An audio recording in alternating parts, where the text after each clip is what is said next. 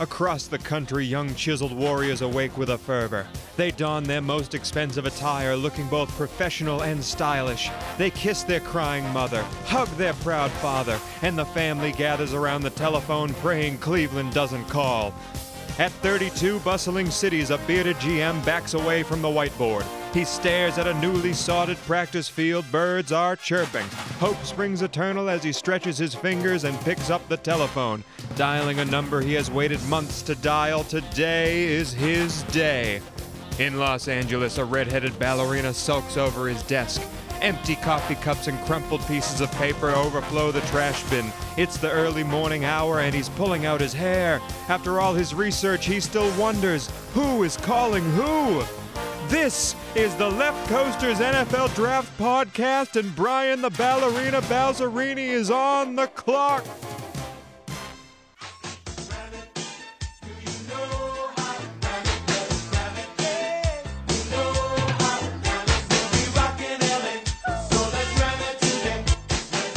And welcome everyone to the Left Coasters podcast. Again, my name is Tony Cavallo. I'm with Matt D'Angelantonio and Brian the Ballerina Balzerini, and this is our NFL Draft podcast. I'm excited. I'm proud. I'm very excited. I can't wait. This is the day we've been waiting for with Brian. Ever since we've started this podcast, he has been dropping college NFL knowledge on us the whole entire time, and we've been waiting. Because this is your day. Are you ready for it? I'm ready. I got to tell you, my 13-year-old self would be kicking himself right now.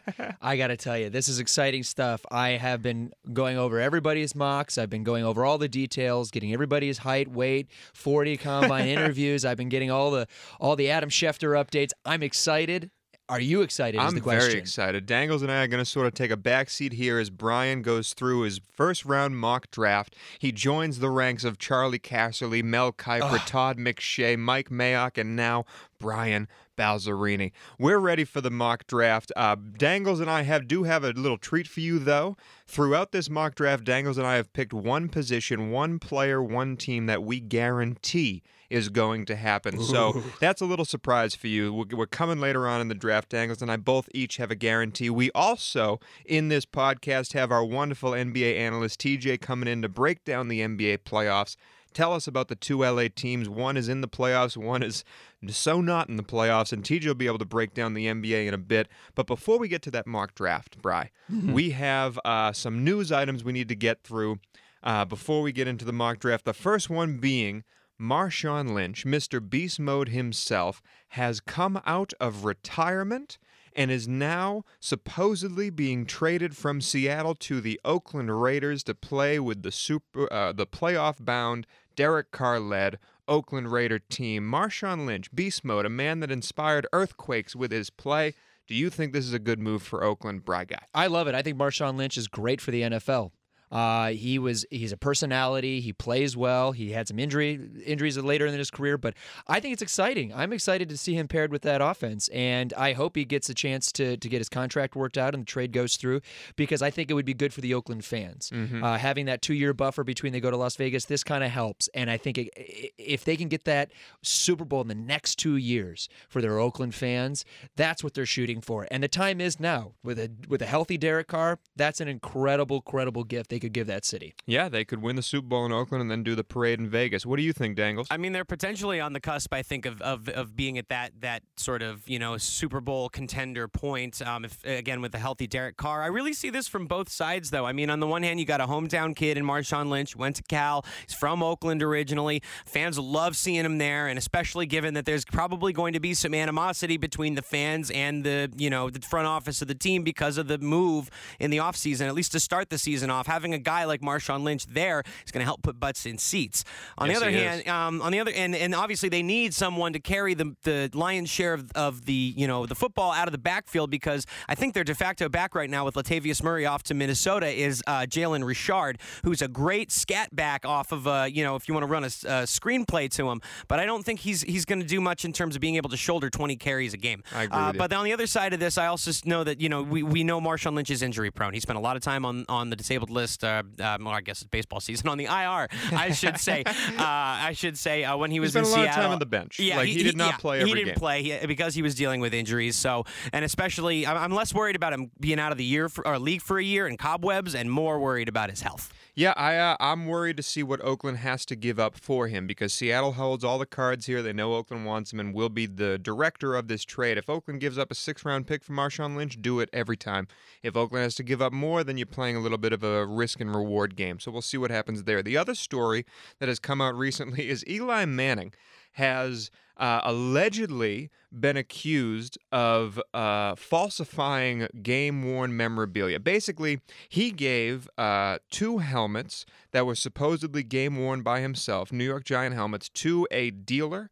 And instead of giving him actually game-worn helmets, he just gave them regular helmets. Eli Manning has released his email saying that to the equipment manager, saying, just get me some helmets that could, quote, pass by as game-worn helmets. I'm stumbling over this story because it's pretty much a non-story in my opinion, but basically Eli Manning has been caught kind of bending the rules a little bit when it comes to giving to a dealer. This is absolutely ridiculous. I think it's a ridiculous story. Well, not only, yeah, you're right, it's a ridiculous story, but Eli Manning, what are you thinking? Yeah. Genuinely, what are you thinking? I mean, you're in a position where you can actually give people things and you don't have to lie about it. Mm-hmm. You know, just say this is a New York Giants equipment from the actual, you don't have to lie that it's game worn. If it's game worn, it's game worn. If it's not, it's not. It's no skin off your ass. Yeah. You're a rich man. Why are you wasting your time doing this? Payne should be making fun of you behind the scenes if he isn't already. I always scratch my head when professional athletes do stuff like this. It doesn't make any sense to me. There's a 2-time Super Bowl champion. He's got endorsement deals. He's got all the money he could possibly want. He's a member of the Manning family.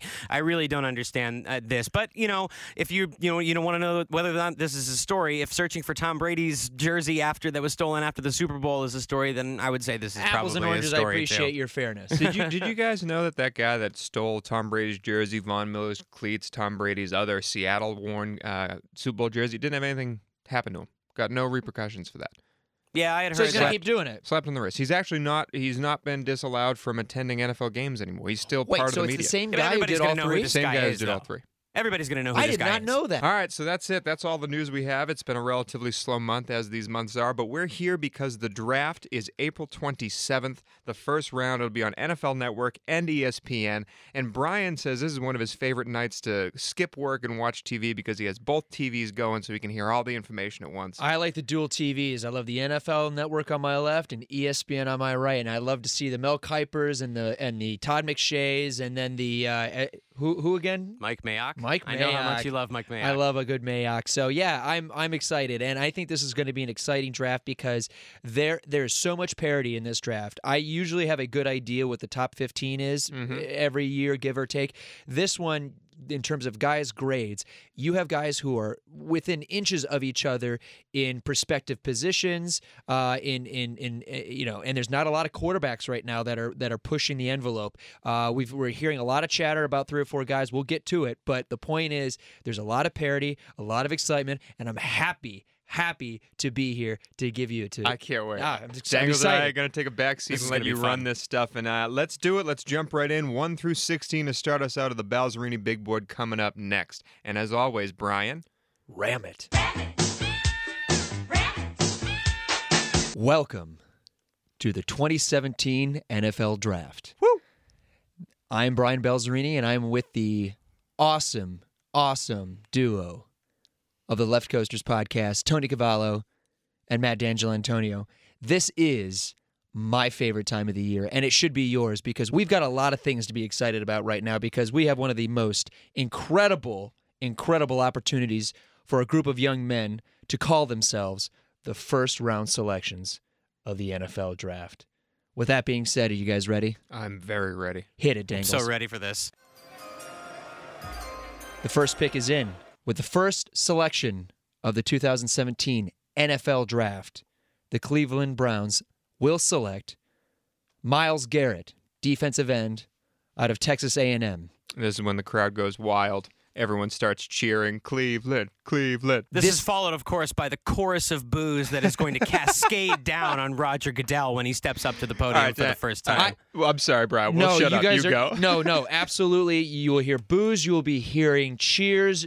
I think the Cleveland Brown fans should be excited about this pick because they are not only getting a great athlete, they're getting a good human being. Okay. He's a clean player, as they would say, piling up 48 tackles for losses, 32 sacks, and 5 forced fumbles in 36 starts.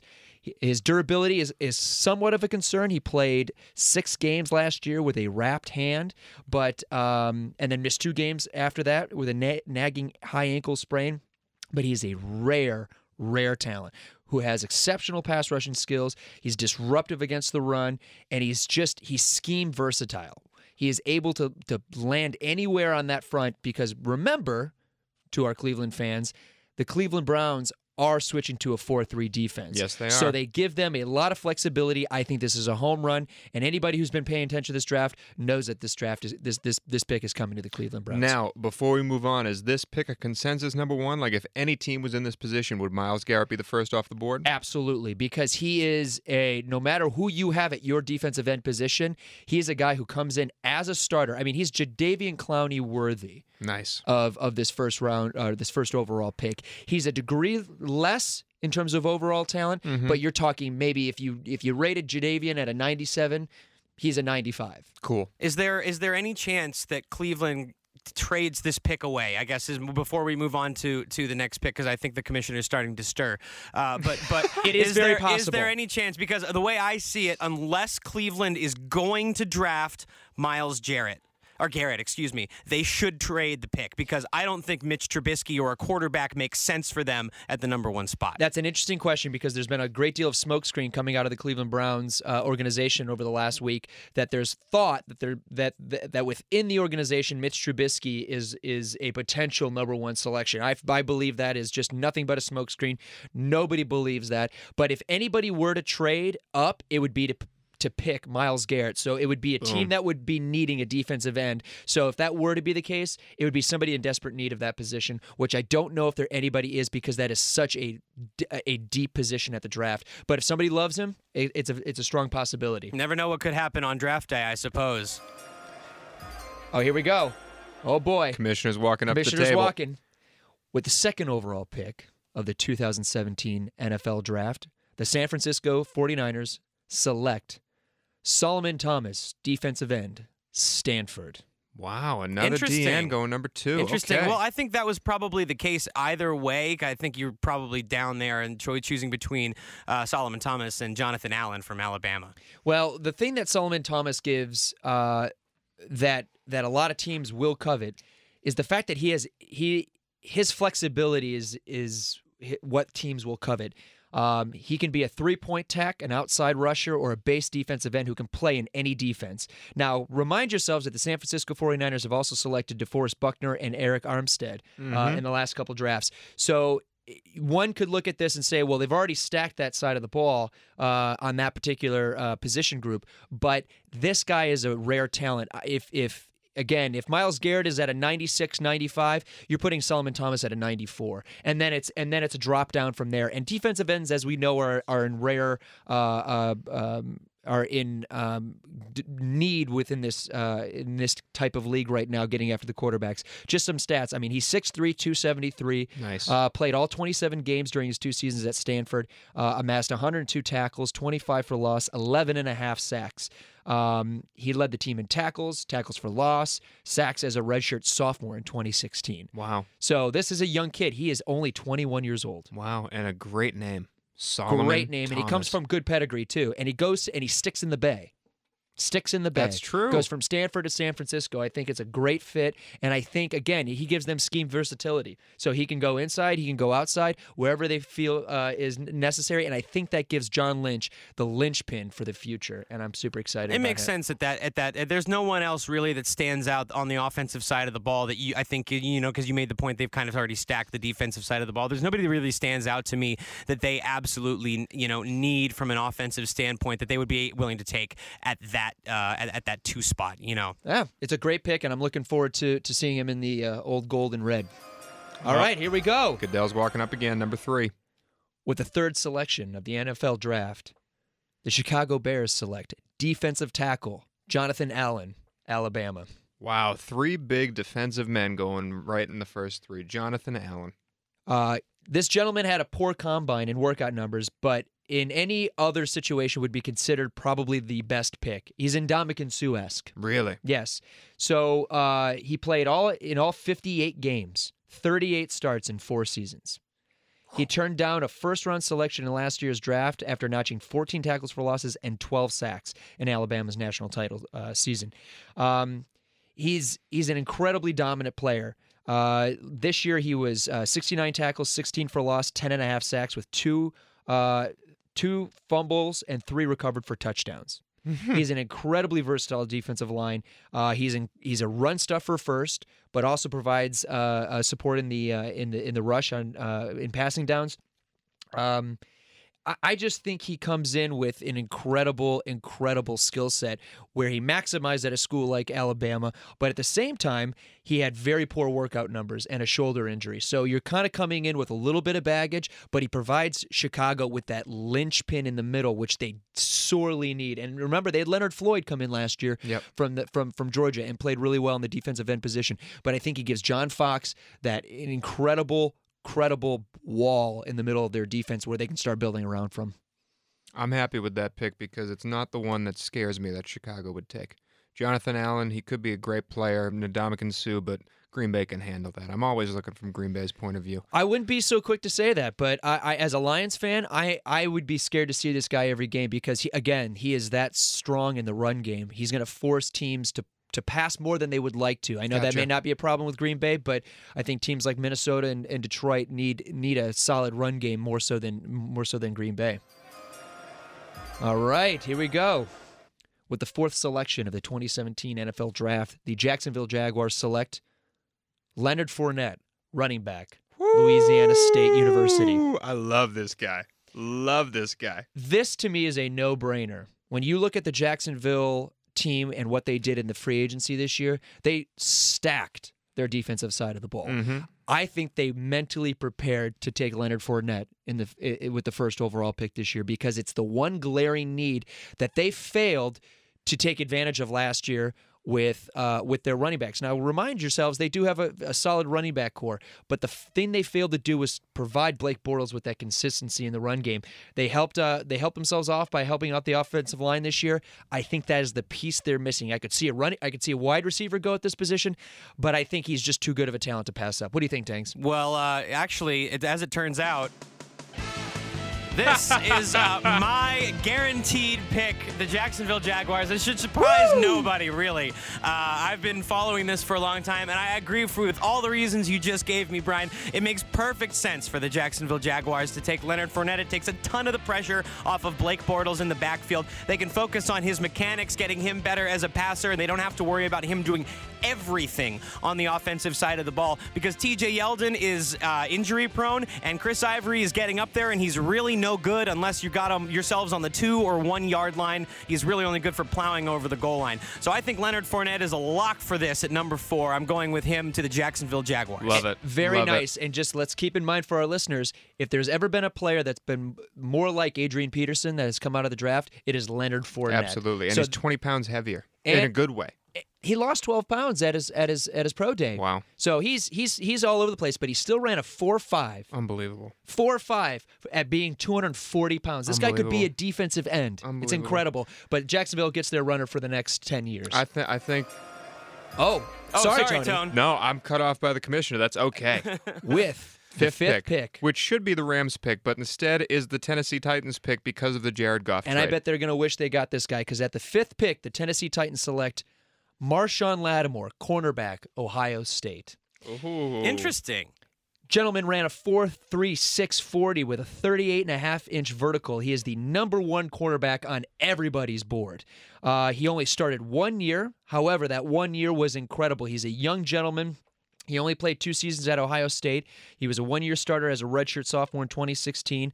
Incredible size. Has great cover skills, outstanding awareness, and he's the kind of guy you can put on an island. He's that kind of player. Mm-hmm. So the Tennessee Titans get that outside corner that they need in their defense right now that is going to help keep points off the board in a continued meager AFC South. You know what? I like this. I think this makes a lot of sense because they did just release Jason McCourty, who was that number one corner for them for 7 years. Now they get the guy to be his replacement, Lattimore. Is he ready to step in the NFL? Absolutely. He's ready, and I think he's more ready. To put it in perspective, this guy would be a top 5 pick in any other draft. Okay. There it is. Tennessee, number 5. Anything to say about Lattimore there, Diggity? No, I mean, I think it's a smart move, especially if they're getting rid of Jason McCourty. So, yeah, absolutely. No, and you break the dam on the Ohio State team. You do. That's true. You're about to see a waterfall of Ohio State Buckeyes. Here we go. With the 6th pick of the 2017 NFL Draft, the New York Jets will select Jamal Adams, safety. I'm amazed. Louisiana State University. I'm amazed. I'm I amazed honest you to have going goodness, here. I honest to goodness thought you were going to have Trubisky going to the Jets. At least a quarterback. Here is why. Here's what you're getting with Jamal Adams. A big hitter. Excellent intangibles. Was a captain. They say he was the unprecedented, unquestioned leader of the LSU defense for over 2 years. This is the kind of guy you want in your backfield. He has a Ed Reed type quality to him. He's an incredible playmaker.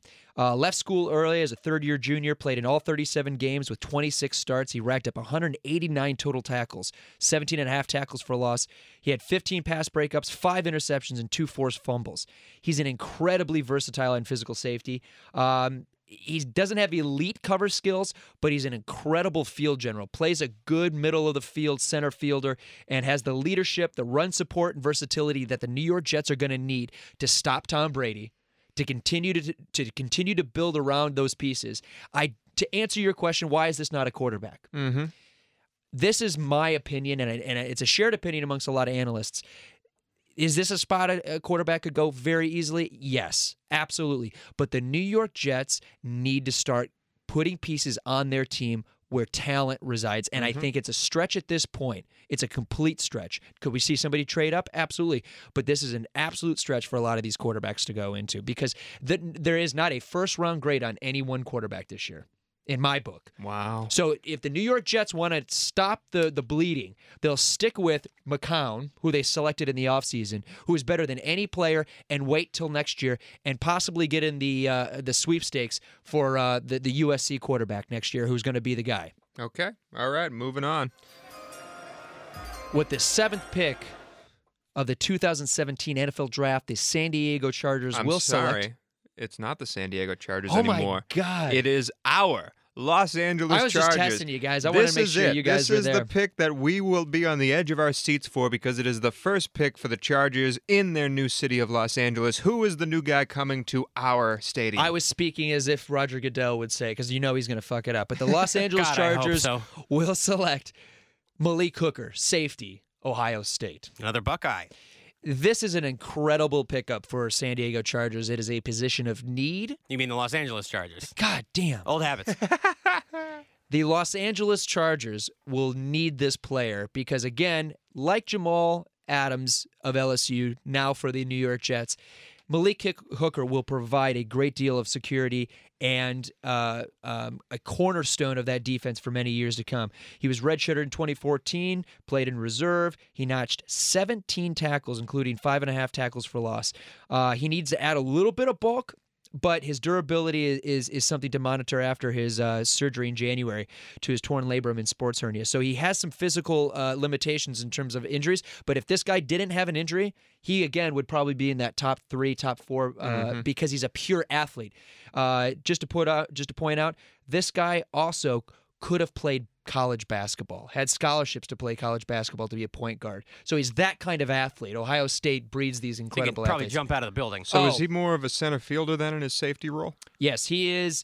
Now, again, he's also kind of an Ed Reed type. He kind of floats around, and he's going to be a free safety that's just going to lay the wood across the middle. So I think he's going to provide Los Angeles with a ball hawk. Nothing's going to get past this guy in terms of over-the-top plays. So it's going to be, and again, he provides run support. All right, here we go. With the 8th pick of the 2017 NFL Draft, the Carolina Panthers, TJ's Carolina Panthers, select Christian McCaffrey, running back. Whoa! Stanford. Christian McCaffrey, really? That's early. Yeah, that's early. So this gentleman right here, there's probably not much I'm going to say that most people don't already know. But one thing most people need to understand about Christian McCaffrey is his combine, his interviews, and his pro day were out of this world. The scouts actually halfway through his pro day had him line up at wide receiver. He outperformed every Stanford wide receiver. He performed every he outperformed every expectation as a receiver. Out of the backfield, lined up on the slot, I think he provides the versatility that Cam Newton needs in an offense like that. Now, this would be a great position for Leonard Fournette, got selected already with Jacksonville, but Cam Newton needs a guy like this because they do have a guy in Jonathan Stewart who's going to be running up the gut still. Who's getting up there in age. He's getting up there in age, so they need a replacement, but they need a speedy guy who can also line up in the slot with their Benjamin wide receiver there. I think he provides the versatility that the Carolina offense needs to score points. You got to remember, too, Cam Newton has a problem with throwing balls over 15, 25 yards. He's not going to be a guy who's going to be necessarily running 30, 40-yard streaks. He's going to be a guy who's going to be swinging out of the backfield, those intermediate routes, which Cam Newton can do. I would love this pick, and I think Cam Newton would love this pick, too. With the 9th pick of the 2017 NFL Draft, the Cincinnati Bengals will select Derek Barnett, defensive end, Tennessee. This, to me, is a home run for a huge need. This gentleman had 42 tackles for loss, 29 sacks versus SEC talent in 3 seasons. This guy was prolific. There is talk that many scouts in the world put him just a notch below Myles Garrett. And I think the Cincinnati Bengals get an incredible steal at a position in which they've been decimated at. Now, could they go a linebacker here, maybe a Reuben Foster out of Alabama? I toyed with that. Absolutely. But this guy brings 3 elite traits to the table. 1, hand usage, 2, closing burst, and 3, football instincts. Those are things you cannot teach people. And with a division like the AFC North, you're going to need elite pass rushers to take down guys like Ben Roethlisberger and Joe Flacco. So I think the Cincinnati Bengals get a guy who could be in a base 3-4 scheme, an outside linebacker, or he could be a right defensive end on a 4-3 front. So it's an incredible pickup for the Cincinnati Bengals. With the 10th pick of the 2017 NFL Draft, the Buffalo Bills select O.J. Howard, tight end, Alabama. Love this pick. This guy is an absolute freak and gives the Buffalo Bills the necessary weapons it takes to compete in the AFC East. With a guy like this, you're able to stretch the defense out, and it gives support to the other receivers, like Sammy Watkins. Sammy Watkins needs all the help he can get. Thank you, Tony. And I think it's a incredible proposition to have a guy who at 6'6", 251 pounds, who runs a 4.51, catching balls for you and blocking for you. I think the Alabama product is ready to jump into Buffalo and provide the necessary relief and provide Tyrod Taylor with the needed weapon. I don't think there's a more NFL-ready tight end to come out in a long, long time out of the NFL draft. He reminds me of Kellen Winslow a little bit. This guy's legit. Hopefully he's got his head screwed on a little bit more straight than Kellen Winslow. It wouldn't take much. With the 11th pick of the 2017 NFL Draft, going to the 12th best quarterback in the NFL, according to Matt D'Antonio. The New Orleans Saints select Hassan Riddick, outside linebacker, Temple. I was wondering when these outside linebackers would start going, because these are a premier position in the NFL. This guy is somebody that I would wish could fall to my Detroit Lions, because, again, what theme we're seeing with a lot of these players is scheme versatility. Hassan Riddick plays well in any scheme at running a 4.52 40, an 11 foot and 1 broad jump, and at 237 pounds. This guy could be an Olympic athlete overnight. He's an off the ball linebacker And I believe he gives the New Orleans Saints that necessary pass rushing that they've been missing, and gives the defensive backfield of the New Orleans Saints. Now, mind you, they do have a second first round pick. Hint, hint, foreshadowing. But it gives the New Orleans Saints some relief at the back end of their defense, which has been maligned over the last couple of years. And you got to remember, the New Orleans Saints have been trying to fix their defense forever. So this gives them an elite outside linebacker, defensive end prospect that puts them in contention on defense. Okay.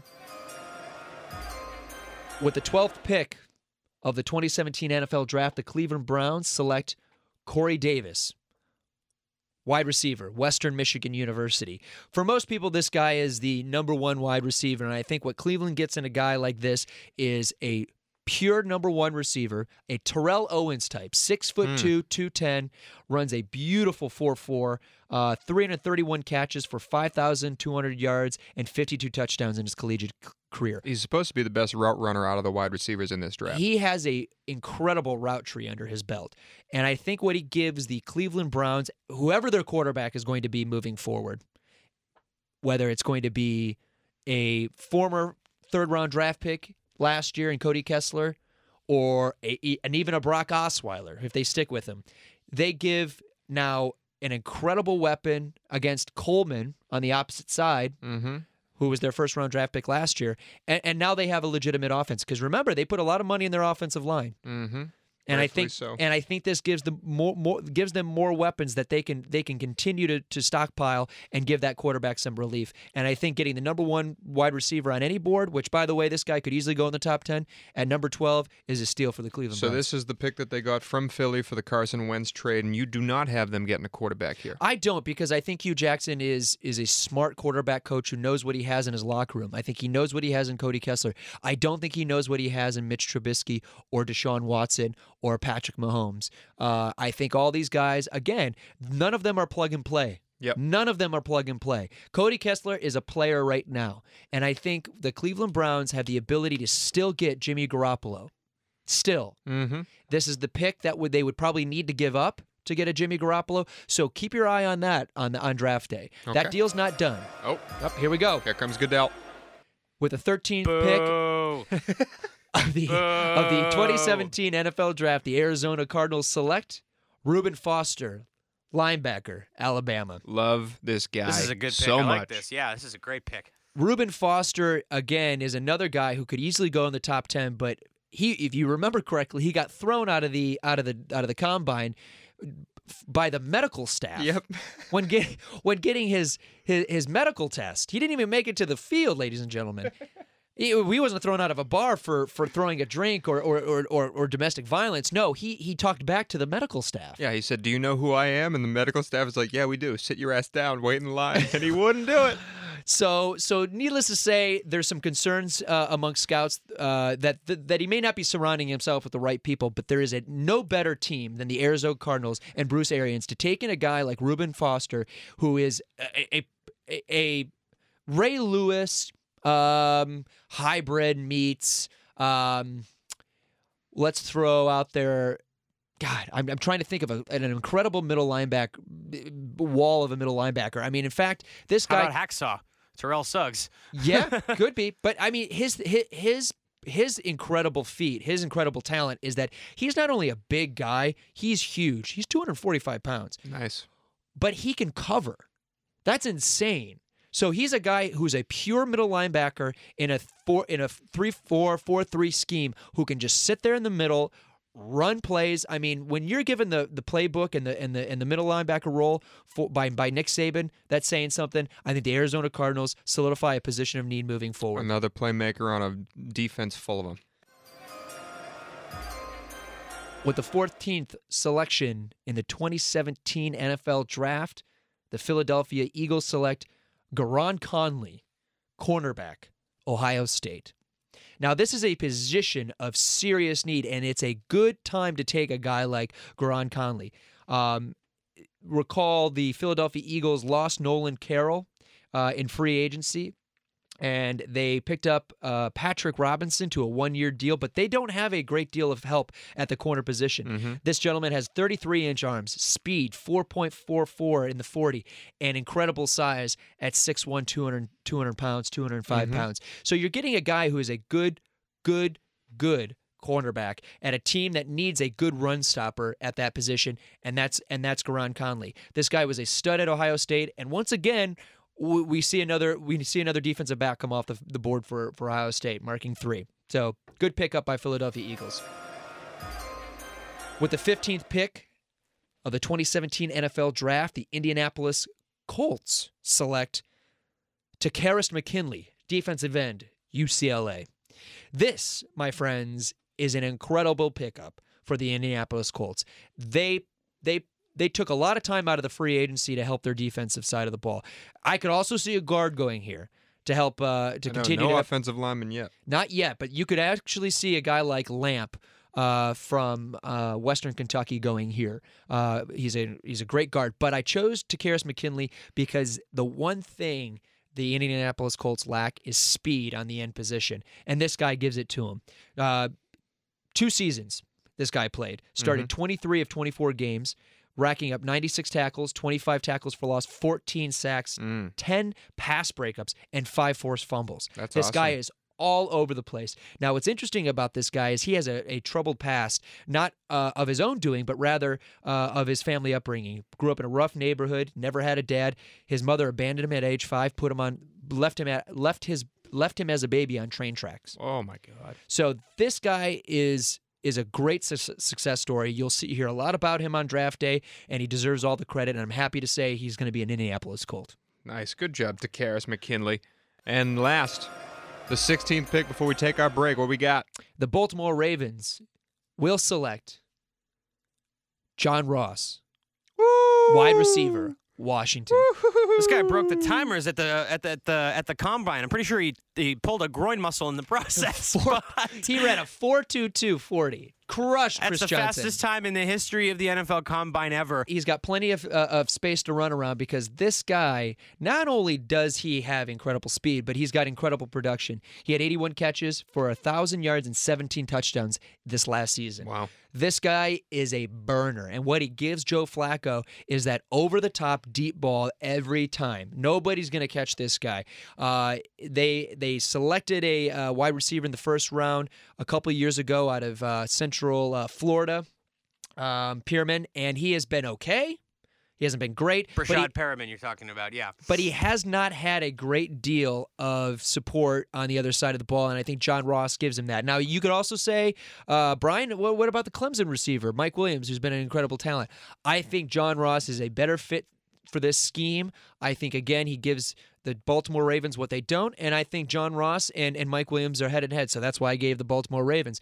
So that is the first half of the NFL draft. And it's been an exciting one so far. We still have no QBs on the draft. We still have a lot of teams to come up, and we'll be taking a quick break to debut TJ with his NBA playoff preview before we jump right in to the last 16 picks of the NFL draft. I'm very happy with the first 16, but you feel good about it? A lot of surprises. I don't agree with all of them, but I agree with most of them. Good job there. We'll get to it. We'll see what happens come Thursday. But as always, before we jump into the NBA playoffs, ram it.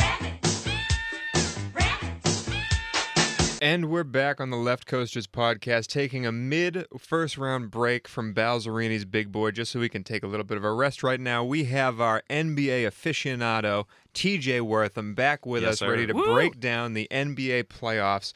NBA playoffs start really soon, and we'll be obviously putting out this podcast a little bit into the first round, but we're going to break down the whole thing right now, the 2 full months of NBA playoffs that it takes, which is far too long for the playoffs, but that's okay.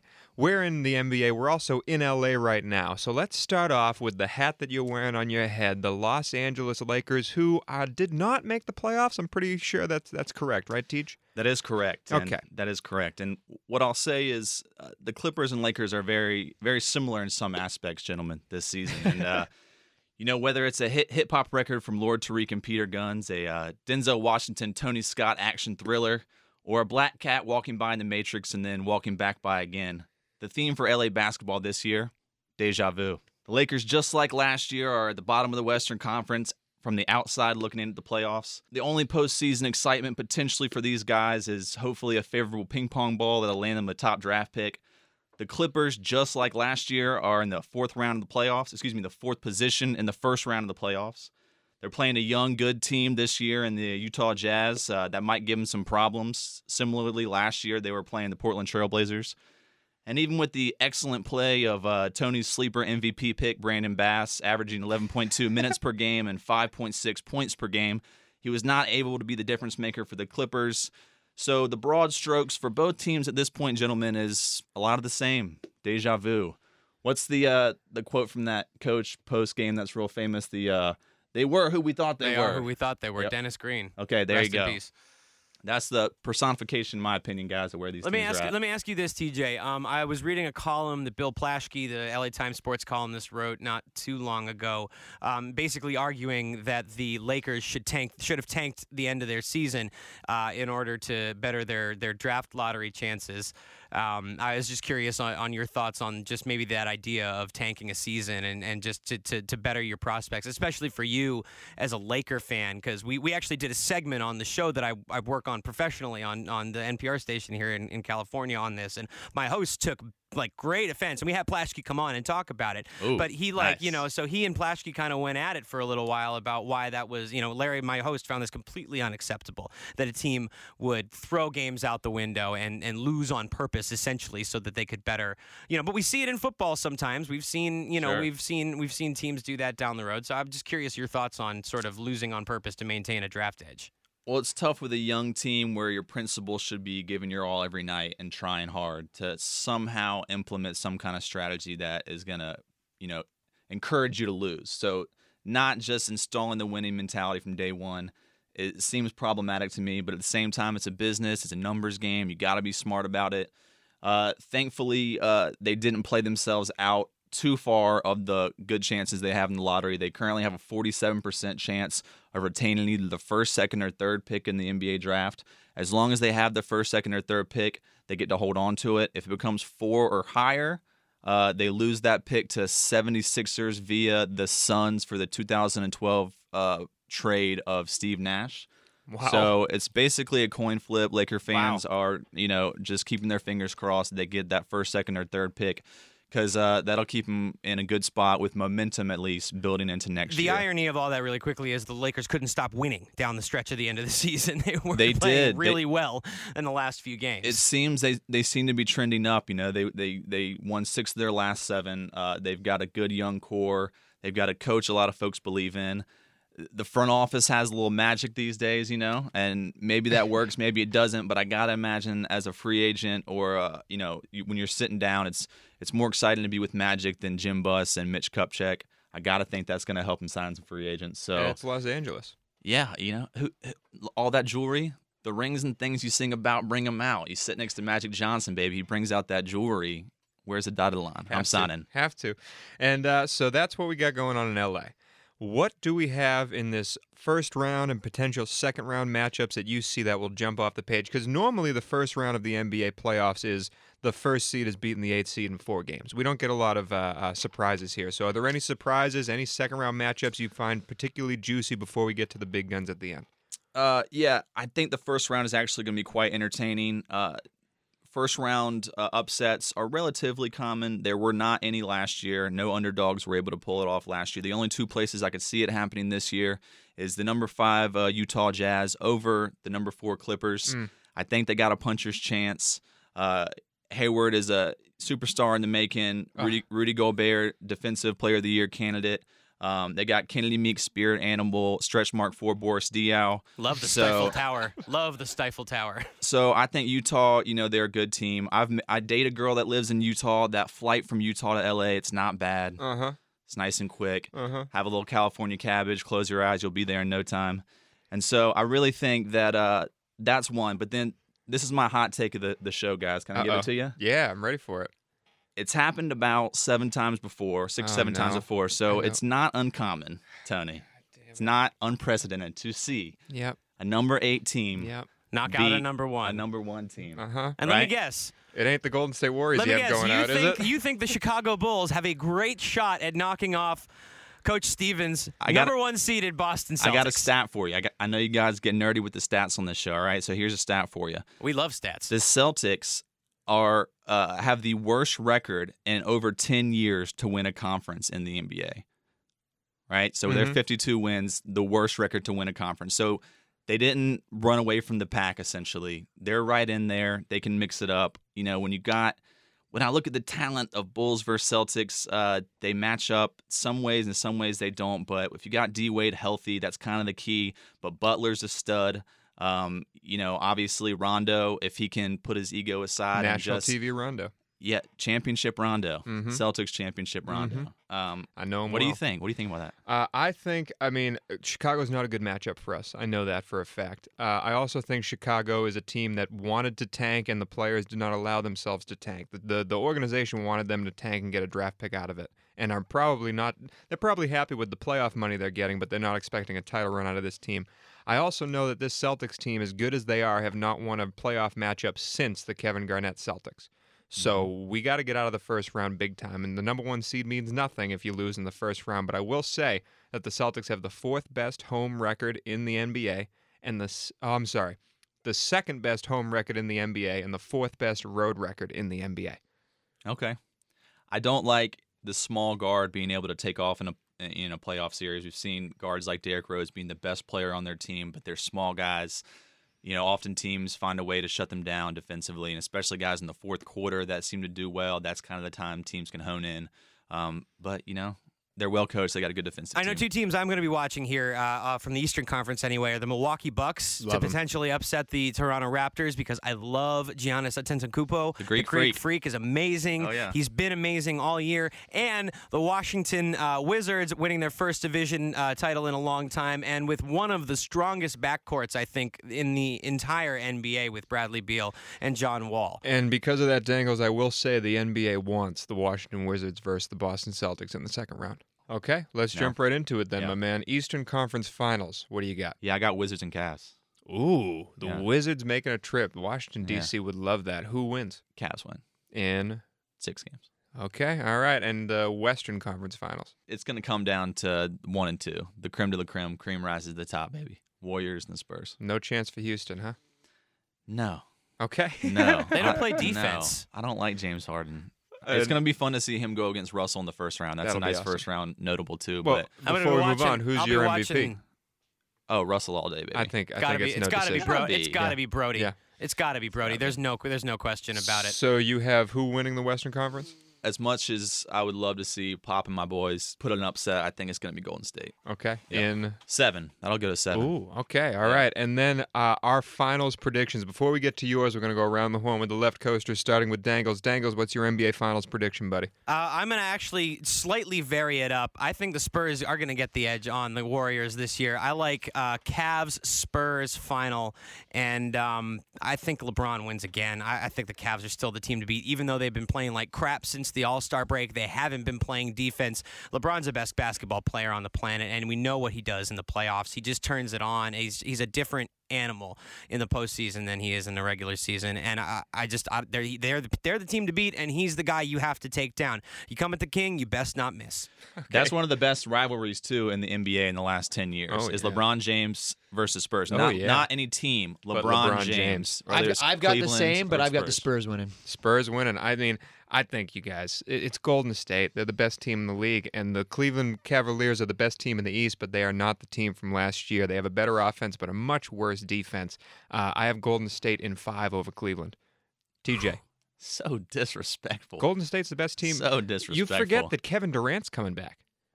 He's one of the top 5 players in the NBA on a team with the best record I don't think in the anybody NBA. forgets that. They're the best team. They're the best team in the They're league. still beatable. I was going to say. I don't think so. Yeah. People said the same thing last year with them in that record. I know, and last year. LeBron put on his hard hat and went to work. I just think he can't do it again. I should say Cavs in 7. I didn't give my game prediction. Cavs in 7. This is going all the way. Okay. Against the Spurs. Against the Spurs, yeah. Cavs beat San Antonio in 7. Spurs in 6. All right. Warriors over the Cavs in 5. TJ. Well, guys, I did a little reading in preparation for this chance to be on your show as well. There's a new book that just came out called Return of the King by Brian Windhurst. He's a fellow NBA analyst. And it's a great read. I read the whole thing, came out a week ago. I mean, well, technically I listened to the audio on my iPhone, but I felt like I read it. That still fine. counts. Yeah, You know? That still counts. There's a chapter called Little Kev. I employ any of you guys out there who want to hear a really interesting story. Google Little Kev when you get home regarding the Cavaliers' run to the championship last year. But I say that to say Cavaliers in 7, just like my pick I made in the show we did for the preseason Left Coasters. Cavs Okay, in 7. staying with it. Cavs in 7. All right, buddy. Thank you for coming in. If you guys want to hear more from TJ Wortham, you can listen to his LP that he dropped on Spotify, iTunes, and all available, how do you say it? Major digital music platforms. There you go. It's called Organized by Jones. It's a fire fucking album. It is. I have to say, it's on my workout playlist. I listen to it when I'm at the gym. And I get that a lot. It's It's nice. the gym thing, which it's is nice. I Yeah. like to shuffle it in, and I'll get a little dose of TJ in between. I like it in the car ride. You know, it's okay. good. Before work. It is good. I highly recommend this album. Check it out. Please Organized by Jones, again, on all major digital media outlets. Did I say that right? Digital music platforms. Also, Okay. joneshiphop.com. You can find a joneshiphop.com. lot of my stuff. And when we do finish this, can I say it? Oh, yeah, absolutely. And I believe we're done. We're heading on to the second part of the Balzerini Big Board coming up next. Thank you, TJ, for being Thank you, here. I'm TJ. happy Thanks you for came having me, in. guys. do. Thanks, Stage. All And right. We love you, buddy. Let's have a fun playoffs this year, huh? Absolutely. And as always. Ram it. And now we're back. We thank TJ for coming and talking about the NBA playoffs, but we have still the 17 through 32 first round of the Balzerini Big Board coming up. The first 16 picks went as followed: Cleveland, Myles Garrett; San Fran, Solomon Thomas; Chicago, Jonathan Allen; Jacksonville took my man Leonard Fournette; Tennessee got Marshawn Lattimore; the New York Jets, Jamal Adams; the L.A. Chargers, Malik Hooker; Carolina took Christian McCaffrey in the surprise of the draft; Cincinnati took Derek Barnett; Buffalo took the tight end of dreams, O.J. Howard; New Orleans got Hashan Riddick; Cleveland takes the first wide receiver off the board, Corey Davis; and Arizona takes Reuben Foster. Don't tell him what to do. Philly got Garin Conley, Indy took Takaris McKinley, and Baltimore took the record breaker John Ross. So that's 5 D linemen, 4 defensive backs, and 2 linebackers in the first 16 picks. Just 5 offensive players with 2 running backs, 1 tight end, and 2 wide receivers, and 0 quarterbacks in the first 16 picks. I believe we have the next 16 picks coming. What we got so far? With the 17th pick of the 2017 NFL Draft, the Washington Redskins select Dalvin Cook, running back, Florida State. Interesting. I like him, and I wish he fell to Green Bay. I like Dalvin Cook as well. What's your reasoning here, Brian? So my thought in all of this was a very hard pick, because right now at this point, with the players that have been selected, you're actually looking at a lot of offensive guys. You're looking at a lot of linebackers, and I think a position of need right now for the Redskins. When you look at their defense and you look at their offense, they're a really good team. Yes, they They're are. a really good team, but what they don't have right now at all, is a running back. Oh, Fat Rob Kelly is mad at you now. And Dalvin Cook can come in and potentially be the best running back selected in the NFL draft this year. So the Washington Redskins get that guy, and they've got to keep up with Zeke Elliott. There was a time they do. last They year. need There to was a keep up. time last year on my fantasy team where Rob Kelly was like my number 2 running back. Yeah. And he was tearing it up for me. But how many years has the Washington Redskins struggled at the running back position with no namers? pretty who much didn't ever since Clinton Portis left. Let's pick up Dalvin Cook. Let's compete with Zeke Elliott. Let's get this run game going, Washington. All right, Washington, that's what you get. With the 18th pick of the 2017 NFL Draft, the Tennessee Titans select Mike Williams, Was waiting wide for him receiver. to come There off. he goes. Clemson. 98 This is a good catches, fit. I like this. 98 catches, 1,361 yards, 11 touchdowns for the national champs last year. Mariota gets his weapon of the future. This guy is very good. His one deficiency, why I did not have him go earlier, is he does not have a great route tree. But recall, the offense that Deshaun Watson ran at Clemson is very similar to the skill set and the style of Marcus Mariota. Look at you making synopsis. I can't speak. Making connections. Yeah, We're there making you go. we're making marriages here at the Left Coasters podcast. I just hope that this Mike Williams fares better than previous God. Mike Williams. The one I'm thinking of specifically was a wide receiver out of Syracuse by the name of Mike Williams, who I actually had a freshman year group project with, and he showed up to the first meeting meeting and then never came to another one of them, of course, because he was a fucking athlete. But he Surprise, still got surprise. an A in the class. He still got an A in the class. He got drafted by Tampa. I think he spent some time in Buffalo as well. And But this Mike Williams this is Mike changing the Williams way. is going to change the way of the Mike Speaking Williams. of Tampa I Bay, think. Tampa Bay's up next. with the 19th pick of the 2017 NFL Draft, the Tampa Bay Buccaneers select David Njoku, tight end out of Miami. This gentleman has been rising fast through draft boards. He is an absolute freak. He has 11'1" broad jump at the combine, 37th and a half inch vertical, 4.6 440, and has incredible length. He has arm length the size of a left tackle. So he's an incredible player. 6'4", 246 pounds. He is going to, when you've got a guy like Jameis Winston who needs playmakers at every position, you give him tools. I liken it to the Detroit Lions. You just select the best offensive tool to give Jameis Winston the ability to do anything he wants, and this guy stretches defense. Now, mind you, they had a great tight end pickup last year. Their rookie tight end had an incredible year. Cameron Brate from Harvard had 8 touchdowns, I believe, last year, and did a wonderful job. But he does what this guy does. David does what he couldn't, and that is he's going to rip defenses apart. Well, and it makes the Buccaneers offense that much scarier, Scary. I think, because then Deshaun you Jackson. have Deshaun Jackson. You've got a two-headed tight end attack with Cameron Brate, who is a solid guy that you can throw to in the red zone, and this gives them a physical freak at that position. I think it's a great pickup for them. And that's a scary offense right there. All right, here we go. With the 20th selection of the 2017 NFL Draft, the Denver Broncos select Garrett Bowles, offensive tackle, Utah. The first alignment. offensive lineman.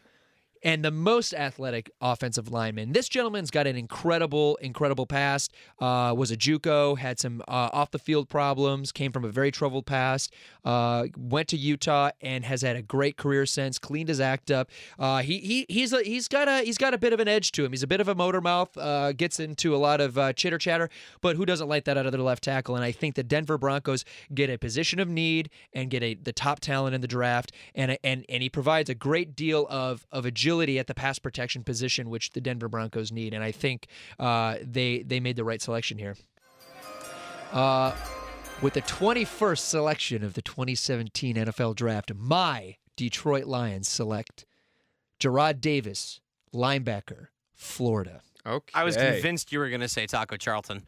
I actually had Did you consider Taco Charlton for this? I very much consider Taco Charlton. I think the one thing that weaned me away from Taco Charlton is his lack of production. Mm-hmm. Taco Charlton has a and we'll get to Taco in a second. Believe me, Taco will be talked about a great Gerard deal. Davis, But Gerard linebacker. Davis, why Gerard Davis? Gerard Davis is a Quan Alexander type. He is an incredible sideline-to-sideline guy. He is a absolute missile. And people have to recall the Detroit Lions, the biggest deficiency on their team is not their defensive line. In fact, it's their linebacking core. They currently don't have a starter right now other than number 59. God, I can't remember his name, but it doesn't matter because that's how irrelevant he is. The point is that the linebacking core for the Detroit Lions is barren. They just got rid of Tahir Whitehead is the name of the guy there that we you're go. trying to Love find him. out. He's a great player, but he's not a starter. But they also got rid of their. Give it to me, Dangles. Oh, Kyle Van Noy. No, Kyle You're not Van Noy. talking No. DeAndre Levy. DeAndre Oh, Levy. okay. They got rid of DeAndre Levy. DeAndre Levy had some injury problems, couldn't stay healthy.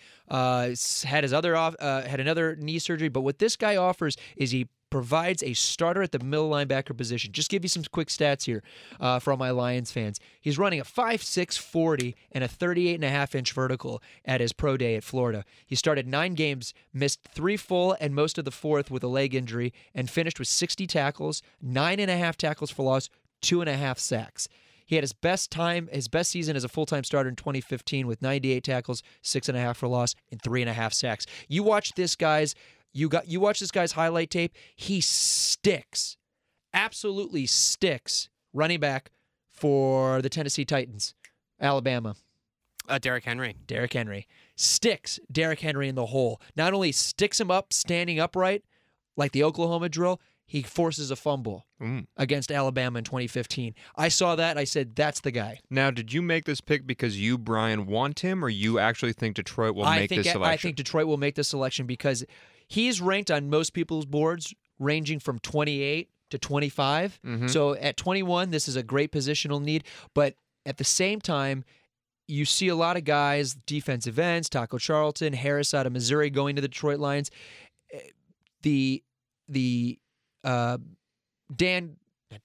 Bob Quinn of the Detroit Lions general manager stated this week, the strongest positions on their field right now are offensive line and defensive line. So here's a guy who doesn't see the deficiency. And, you've still got Ezekiel Anza. You still got Haloti Nada. You've got Robinson from last year. They're going to be okay. They don't have a linebacker. With the 22nd pick of the 2017 NFL Draft, the Miami Dolphins select Forrest Lamp, guard, Western Kentucky. I'm sorry, time out. What's his name? Forrest Lamp. I love Lamp. So this is a credible pickup for them because Jeremy Tunsil is moving to the left tackle. They've got piecemeal guys at the left guard and right guard position. They get the best guard in the draft, who, by the way, ranks out as one of the top 10 players in this draft. So they're getting, but because of lack of position need.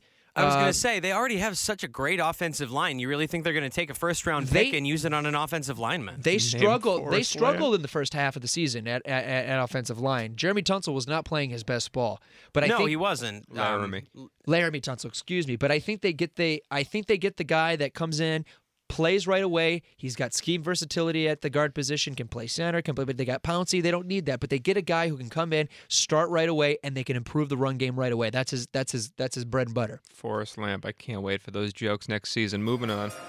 With the 23rd selection of the 2017 NFL Draft, the New York Football Giants select Ryan Ramczyk, offensive tackle, Wisconsin. Oh.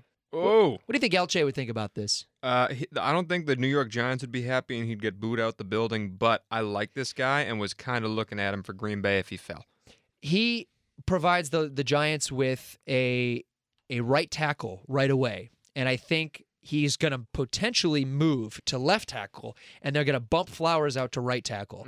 I think this gives exactly what the Giants need, and that's more protection, a better run blocker, and it provides them with stability at a position which I think was one of their weakest points throughout the season. I like it. I hope LJ likes it too. With the 24th selection of the 2017 NFL Draft, the Oakland Raiders select Kevin King, defensive back out of Washington. Love this pick. The absolute freak of the draft. And I had to think very long and hard whether or not the Detroit Lions would select him. For all the reasons why prior, that's why I didn't select him. But Kevin King, 6'3", 200 pounds, 4.43 runner. He gives exactly what the Oakland Raiders need and want in the most athletic defensive back and a starter right off the bat. And pay attention to those numbers, left coasters, because my guarantee is coming up in a little bit, and we're going to compare those. He's a long, versatile defensive back. I think I know where he's going for you, so I won't ruin that or spoil that. But he's going to take the majority of the snaps at the perimeter position. He's going to be an island. He's going to help lock down, and I think he's going to help push the Oakland Raiders. I think it's a great pick, but I don't think he lasts that long, Brad Guy. I had to your point earlier, the Philadelphia Eagles could be a serious position for this guy, but I think he's not a scheme fit for the Philadelphia Eagles. Got you. With the 25th selection of the 2017 NFL Draft, the Houston Texans select Mitchell Trubisky, quarterback. All the right. first quarterback Finally. off the board. Is it very possible that Mitchell Trubisky goes higher up in this draft? Absolutely. Absolutely. Oh, yeah. Totally. Absolutely. But this is where his talent lies, late first rounder to a position, to a team of need. And I don't doubt for 1 second that the Houston Texans are thinking right about now in the draft room about moving up and giving away the house for a guy like Mitchell Trubisky in the middle of this draft. Wow, that'd be tough. But here's what they get. They get probably one of the most talented quarterbacks to come out of the last, 2 or 3 years. but he's a guy who hasn't had enough time. There's too much of a question mark on this guy. He's only started 13 games. That's less than Mark Sanchez, people. That's less than Mark Sanchez. Yep. And we know how that turned out. But he is an incredibly accurate quarterback. Wow. 30-6 TD to interception ratio. Great. 68.2 completion percentage, which is impressive considering that he threw 2 interceptions and completed just 36% of his passes against the Virginia Tech Hokies during a hurricane. So this guy's stats, he's probably a 75% passer, and he throws every ball everywhere. Good so for him. he is an incredible passer. The Houston Texans get their starter, and they don't have to rely on Savage to start. Because they missed out on Romo. And they missed out on Robo, but they get a guy in camp who can compete, and I think Bill O'Brien can work with this guy, bring him up slowly. There's not enough pressure on him to be a first mid-round draft pick. He's a late first-rounder. They can bring him up. You've talked me into that pick. With the 26th pick of the 2017 NFL Draft, the Seattle Seahawks select Cam Robinson, offensive tackle, Alabama. I toyed with putting King, cornerback, with the Seattle Seahawks here because a 6'3", 200-pound defensive back who can shut down out of the state of Washington is too much of a good marriage, but I just didn't think he was going to last. But what the Seattle Seahawks get here is a starting offensive tackle on an offensive line that is absolute fucking garbage. Absolute fucking garbage. It's pretty bad. Robinson possesses incredible length, 35.5-inch arms. He's an elite mauler. He's an incredible run game blocker. I like that. He's a durable starter, 43 career games. He's got great inline ability. He did have one kind of mess up. He was arrested in 2016 May for an illegal possession of a stolen firearm and possession of narcotics. But who doesn't like to party? But wait 1 second there, Brian. This is the Tony Cavallo guarantee. At number 25, the Seattle Seahawks will select out of UConn, Obi Melifonwu, the safety out of UConn. 6'4", 225 pounds, and 33-inch arms. He ran the 40-yard dash in 4.4 seconds. He has a 44-inch vertical jump. He has a broad jump of 141 inches. This man is the athletic demon that makes the Seattle backfield the way it is, and with this pick, he will replace Cam Chancellor and Earl Thomas in a few seasons under their belt and is the one that they will build in the future. Obi Melifonwu guaranteed to go to Seattle from you. Heard it here first, Tony Cavallo. I like it, Tony. That is a great pick. There you go. He is not a first-round production player, but he has all the measurables. Absolutely. I wouldn't hate that. I can't argue with that too much. Oh, here we go. With the 27th pick of the 2017 NFL Draft, the Kansas City Chiefs select Deshaun Watson, quarterback, Clemson. Like that pick. This, to me, I want this to happen. I want this to happen for Deshaun Watson. Deshaun Watson is my favorite player in this year's draft. This is a guy who has just won a lot of ball games and is not getting the credit he deserves. Why? Because he is a terrible, terrible deep thrower. Over 25 yards, his completion percentage drops precipitously. But what they get in a guy like this is incredible completion percentage and incredible accuracy and game management in a 25 or less yards kind of offense.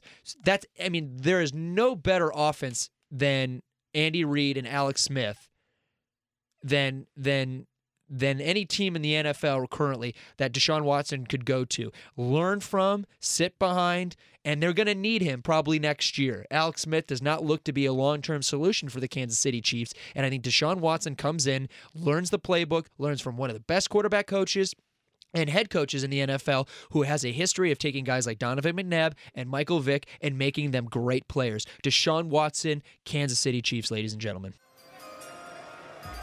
With the 28th pick of the 2017 NFL Draft, the Dallas Cowboys select Taco Charlton, defensive end, there we go. Michigan. Here's a guy who, based purely on his measurables, could be a guy that could go as high as 15, 16 in this draft. Could easily go to my Lions. But I can tell you from doing enough research, hearing enough voices that I respect, that Taco Charlton is a guy that I think you do not want to select 25 or less in this draft. Why? Because he played sparingly early in his career, and once he got in, he had great measurables, great stats against big games. Ohio State played really well, Florida State played really well, had great stats, sacks all over the place. But he disappeared against mediocre talent. Mm-hmm. He disappeared against middle-level talent in the Big Ten, and that scares me. Okay. That scares me. But what does Dallas get? They get a starting defensive end, a position of need, and they get a whopping big defensive end. If Cam... Go back, Raj. Yeah, go back. Go back, Raj. Go But back, real Raj. quick, if Cam Robinson somehow falls to Dallas in this point, I will throw something at the TV. If they get another prototypical tackle in this draft just to walk right in and replace Doug Free, I will be the angriest man on earth. I don't think that will happen, and here's why. Because with a guy like Taco Charlton, who racked up 48 tackles, 13 for loss, and a team high 9.5 sacks in a big conference like the Big Ten, that's gold to Jerry Jones. Yeah. Like that's gold to Jerry Jones. That's just sexy. So I just see Taco Charlton being a great fit for the Dallas Cowboys, All right, Roger. especially with that name, right? Boo! With the 29th I'm crossing my selection fingers here. Crossing my fingers. of the NFL draft, the Green Bay Packers select Tre'Davious White, Oh, come cornerback, on. LSU. What do you mean? Come on. I thought long and hard about this. Everything that you would want in a player is in Tre'Davious White. Sell it to me. 5'11", 192, a fourth year senior in 2016.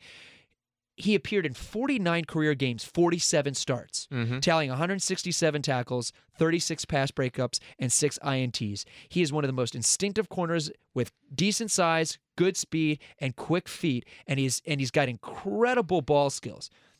And is a great run supporter, which is extremely important in a conference like the NFC North. He's the kind of prospect that I think you want. You definitely want. Great pedigree, great talent, production out the ass, and he's a great leader. Incredible work ethic, which is a Green Bay Packer quality, and again, another guy who's come from a very financially poor background. So I think he adds value, and not only that, but adds value in the punt return game. Hey, I'm happy with that pick, but if Jabril Peppers is here, we're taking Jabril. I know that for a fact. I don't think so. Mm-hmm. I think, unfortunately, Jabril Peppers, which we'll get to in a second here, wink, wink, nudge, nudge, but... Goodell, coming in hot. He's an asshole. What can you do? What can you with do? the 30th overall pick of the 2017 NFL Draft, the Pittsburgh Steelers select Jabril Peppers. There you go. Safety, Michigan. This is another marriage of perfect need and talent. Mm-hmm. He has an incredible rare versatility with a great straight line speed, 4.4640. We all know about his attributes, but here's the one little fun stat about Jabril Peppers most people don't know. Jim Harbaugh says that he has the best football IQ of any player he's ever coached since Andrew Luck. Mm-hmm. For a guy like Jim Harbaugh to say that about a defensive player like Jabril Peppers, that's saying something, and is to me exactly what the Pittsburgh philosophy. I think he is a Troy Polamalu. He's exactly like a Troy Polamalu, a guy who flies around the field. It doesn't matter where you throw him at the. He's a great sack artist, great instincts. The one thing that I would say to him is that he lacks positional development. Mm-hmm. He does not have the training, if you will. So it's going to take a long time to train him in one specific position. He's got great athletic ability, but he's not perfect for any one position. I see him as a safety, which is, I think, exactly what Pittsburgh needs him for. I don't see him being a need for safety for the Green Bay Packers. See, I think he replaces the Micah Hyde model of our slot corner safety that Micah Hyde was playing in Green Bay. But I will say, if he does not go to Baltimore all the way at pick number 16, he will fall into this range of the Dallas, Green Bay, Pittsburgh area. I had a hard time with Dallas, too. Yeah. With Sorry, the he was kind of napping for a second okay. there. With the 31st overall selection of the 2017 NFL Draft, the Atlanta Falcons select Charles Harris, defensive end, Missouri. This is a guy people are anticipating going high as 21 to the Detroit Lions. However, when you look at his tape, he's very undersized. He's only 6'2", 250 pounds. So people aren't sure whether you play him at the outside linebacker position, you put his hand in the dirt, but either way, he's going to be a good guy. The one thing he lacks, unfortunately, is a great skill set of tools when it comes to being a defensive end.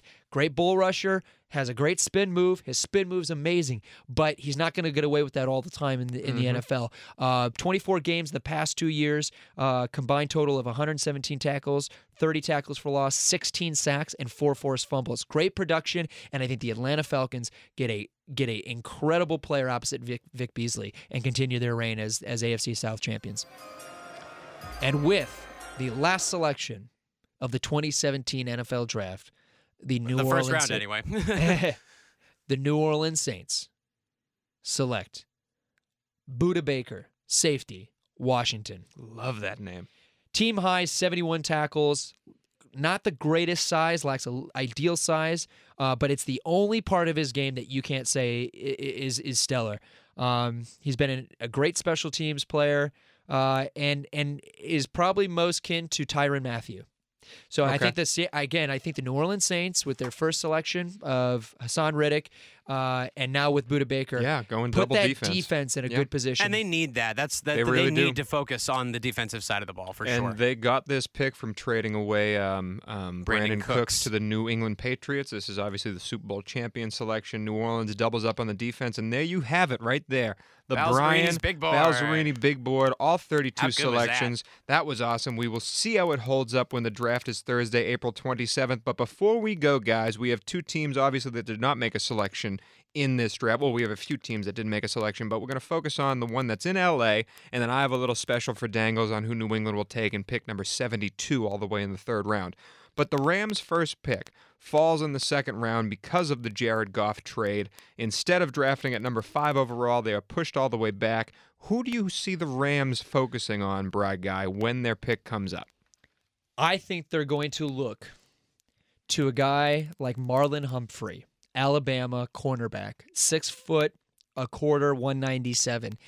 He is a guy that helps that team out tremendously. I think one of the weakest positions for the LA Rams currently, amongst many other weaknesses, right, is their defensive back position. I think they give themselves an opportunity to have a Pro Bowl potential caliber player. He has the highest ceiling of any corner in this draft. Highest ceiling of any corner of this draft, but just failed to put it all together. And I think he has the makings to be a Pro Bowl cornerback for the Los Angeles Rams. Okay, so Marlon Humphrey coming to the Rams. And again, New England does not have a pick until the third round. And Dangles and Bry, you'll be interested in where I think New England's going here, because I think this is, if he lasts this long, a prototypical perfect New England Patriot player.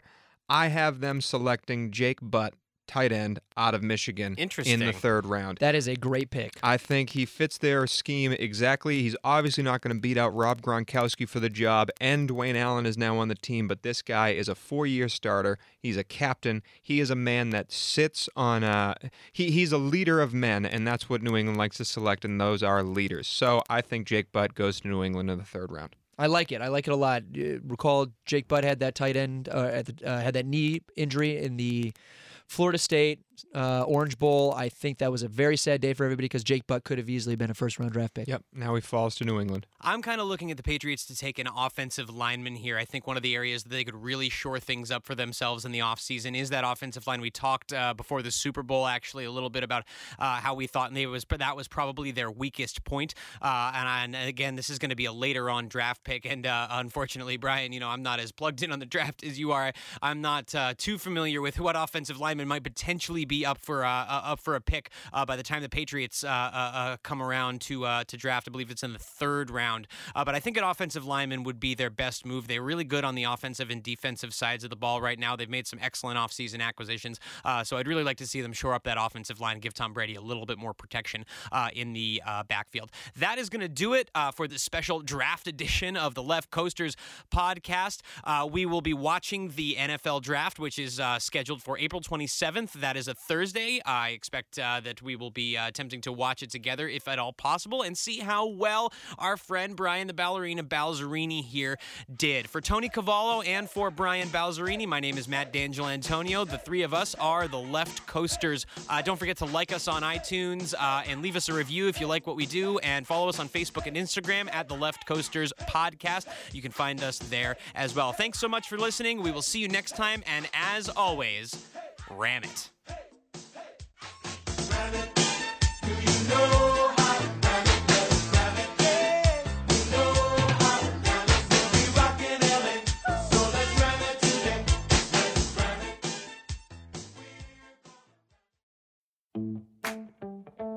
Running should be simple. Just put on your shoes and go.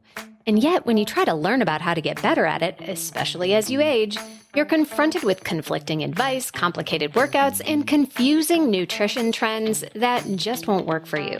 On The Planted Runner, I'll share exactly how to run faster, longer, and feel great doing it at any age, because you don't have time to waste.